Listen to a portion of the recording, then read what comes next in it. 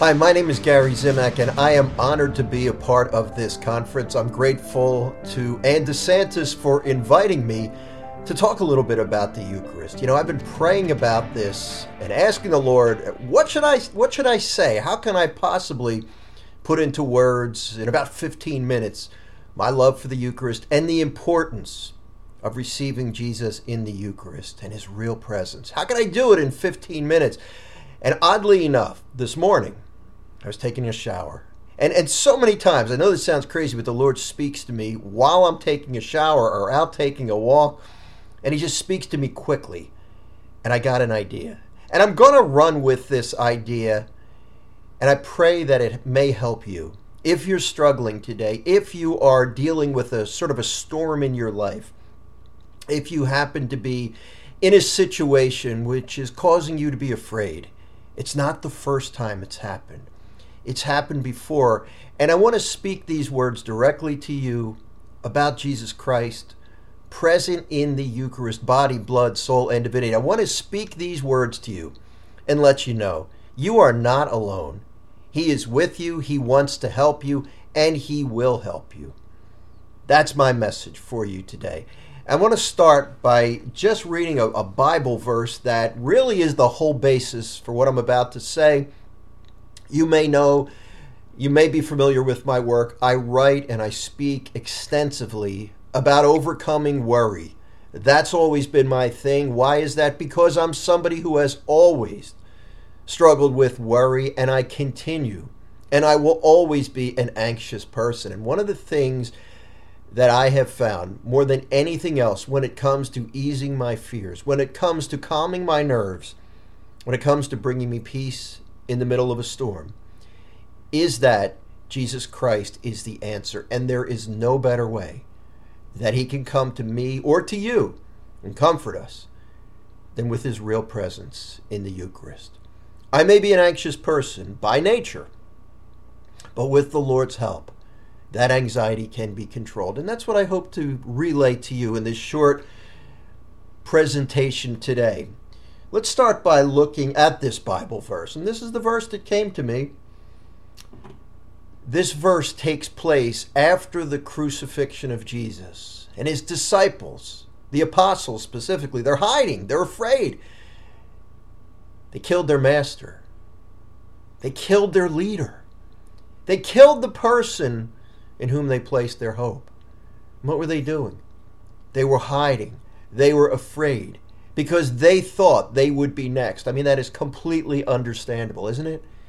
They were afraid. But listen to what happened. This is John chapter 20, verse 19. On the evening of that day, the first day of the week, the doors being shut where the disciples were, for fear of the Jews, Jesus came and stood among them and said to them, "Peace be with you." Let me read that again, because that's the message. I want you to do me a favor. Whatever you're facing right now, whatever you're dealing with, whatever fears are in your life, I don't care how bad they are, let Jesus speak these words to you today. On that evening, on that day, the first day of the week, the doors being shut where the disciples were, for fear of the Jews, Jesus came to them as he comes to you and stood among them and said to them, "Peace be with you." Where were the apostles at this point? They were behind locked doors. They were afraid. They were imprisoned because of their fears, and they were surrounded by danger. Now, you might not be physically in danger. You may be, but you might not be. It might be a spiritual fear, danger, prison. But you're behind locked doors. You're isolated. And again, those locked doors don't have to be real locked doors. A lot of times, fear can lock us in, imprison us. Not literally, but in a figurative sense. And you know as well as I do, those fears are really real, and they're incredibly restrictive. Sometimes we can be so overwhelmed and imprisoned and bound by our fear that we're powerless. that we even lose hope. Maybe you feel that way today. Maybe you've lost hope. Maybe you don't see how you can ever have peace again. The beautiful thing about this is, when we look at this encounter between the apostles and Jesus, were they looking for him? No. In fact, they thought he was dead. Somehow they've forgotten. This is going to come out as we look at the following scriptures. When we examine all of the scriptures, all the gospels, when it comes to what happened after Jesus died, they didn't expect him to rise from the dead. Somehow they missed that part. He told them, I'm going to be given up. My body's going to be taken. I'm going to be taken captive. I'll be tortured, put to death. And on the third day I'll rise again. They got the first part, but they missed the part about the resurrection. So they weren't looking for Jesus. They didn't think he could help them. They were afraid. They resorted to their human means to protect themselves. And that's locking the doors and hiding, hoping that nobody comes after them. But even though they weren't looking for Jesus, what happened? He was looking for them. And he knew they were afraid. And he knew they needed him. And he knew that he could get through those locked doors. And that's exactly what he did. The doors were locked, and Jesus came into the room where they were hiding in fear. And he didn't just come in and say, why are you guys afraid? What's the matter? It's not that bad. He didn't say that. What he did, and this is critical, and this is why I love this meditation, this is why this verse to me is so powerful. Jesus gave them his peace. He didn't say, at this point, don't be afraid. He said that before, but not at this point. He didn't ask him a question, why are you afraid? What did he say? The first words of the resurrected Jesus to his followers who are afraid, peace be with you. He gave them the supernatural peace that only he can give. That's not a good wish. That's not a, hey, I hope you guys do better, good luck. That was giving them the gift of peace. Now, peace is one of the fruits of the Holy Spirit. It's not something we can acquire ourselves. But through the working of the Holy Spirit, you and I can receive that gift of peace in our lives. That peace which is produced by the Holy Spirit. See, that's a fruit of the Holy Spirit. It's generated by the working of the Spirit. And so in the same way that Jesus gave his apostles that peace, that fruit of peace, I call it a gift, but I'm not referring it to it as a gift as in the sense of a gift of the Holy Spirit. It's more or less, it's a fruit. It's produced by the Holy Spirit. It's a gift in the generic sense, but it's produced. It's a fruit of the Holy Spirit. So in other words, if the Holy Spirit works in you, that same peace can be generated. Not by you. I can't make myself peaceful when I'm afraid. I'm human. I'm an anxious person. I'm a worrier by nature. I can't produce that peace, but Jesus can. He can produce that peace in you in the same way that he did in his apostles. Now, if you'll notice, he didn't just send word to them. He didn't just send a note to them. Hey guys, I'm giving you my peace. He didn't do that. What did he do?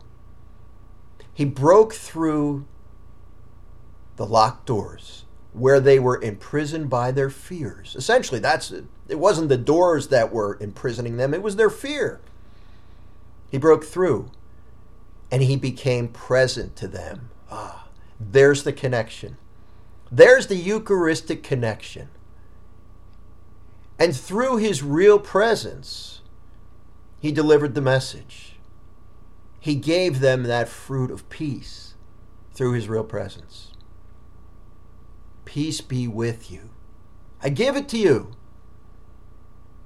He didn't just say be peaceful. I give you my supernatural peace, Jesus said. And this, I think, is the key This is the takeaway from my message today. If you are afraid, and remember, I've written about it extensively. I've spoken about it coast to coast, and in Canada too. I've been delivering this message for close to 10 years. That Jesus Christ is the answer to breaking free from worry. However, the most important thing you can possibly do, other than have a collection of Bible verses, and again, I've written about them. I've generated hundreds of Bible verses reminding us of why we shouldn't be afraid. I encourage my audiences to pray and have that connection with Jesus and to read the scriptures. All of that is critical. However, there is nothing you can do that is more important than receiving Jesus Christ in the Eucharist, because that Eucharist is chock full of grace, and grace brings peace. When you receive Jesus, you receive him, body, blood, soul, and divinity. He's with you spiritually right now. He's with me as I speak. I had a conversation with him just prior to doing this presentation. But in the Eucharist, it's more than that. It's that real presence. So in the same way that Jesus appeared to his apostles on the day of his resurrection, he appears to you when you receive the Eucharist. And whether you feel it or not, a lot of times you receive our Lord in Holy Communion and you feel nothing. It happens to me all the time. But what really takes place is the more you do it, and the more you pray for that gift of faith. Lord, help me believe this is really you. Help me believe this is helping me. Then you get that sense of confidence. You might not feel his presence, but when you receive him, you have a growing knowledge through faith that this is doing something. His presence is helping me. He's helping me to change. He's helping me to break free from fear. He's helping me to break free from sin. I'm getting to know him better. When my allergies have been kicking up over the past few months, and I take allergy pills. They help me. But when I first take the pills, it doesn't feel like anything happened. Same thing if I have a headache and I take something for the headache. I don't always feel it immediately. But over time, the headache begins to fade. And until that point where I start to feel better, I know that this is going to help me. I know this is going to take the pain away. That's the way it is with the Eucharist. So I would encourage you to receive Jesus in Holy Communion as often as you can. I'm able to do it every day. And I don't know what I would do without being able to receive Jesus that way. You might not feel it instantly. You might not feel it at all. But you'll gradually begin to have a greater sense of peace and hope and the knowledge that Jesus is with you, because he is. He's as present to you when you receive him in the Eucharist as he was to those frightened apostles on that first Easter Sunday. Let's pray. In the name of the Father, and of the Son, and of the Holy Spirit. Amen. Well, Jesus, I hope I said what you wanted me to say today, Lord. You and I had this conversation before I started. I asked you what to discuss. You gave me the ideas. And I sat down and tried to deliver, with your help, the message. Lord Jesus, I pray that anyone watching this video will have a greater sense of your presence, will have a greater feeling of hope, will have a greater desire to receive you again and again and again. And I pray that your peace will grow in everyone who watches this video, and grow even stronger whenever they or me receive you in the Eucharist. Thank you for coming to us in this way, Lord. Thank you for breaking through the doors of our fears and coming to us in our fallen world, even though it cost you a great amount of suffering, cost you your life. You come to us in humility. You come to us under the form of bread and wine. But we know that our eyes deceive us when we see the Eucharist. We know that it's you, your body, your blood, your soul, and your divinity. Thank you, Jesus. I ask you, Lord, to increase our appreciation and our desire for the Holy Eucharist. In your name I pray. Amen. In the name of the Father, and of the Son, and of the Holy Spirit. Amen. Well, thank you so much for joining me. And again, my thanks to Anne for allowing me to be a part of this incredible conference. God bless you. And remember, when you receive the Eucharist, He's breaking through those locked doors, and He can help you. Bye-bye.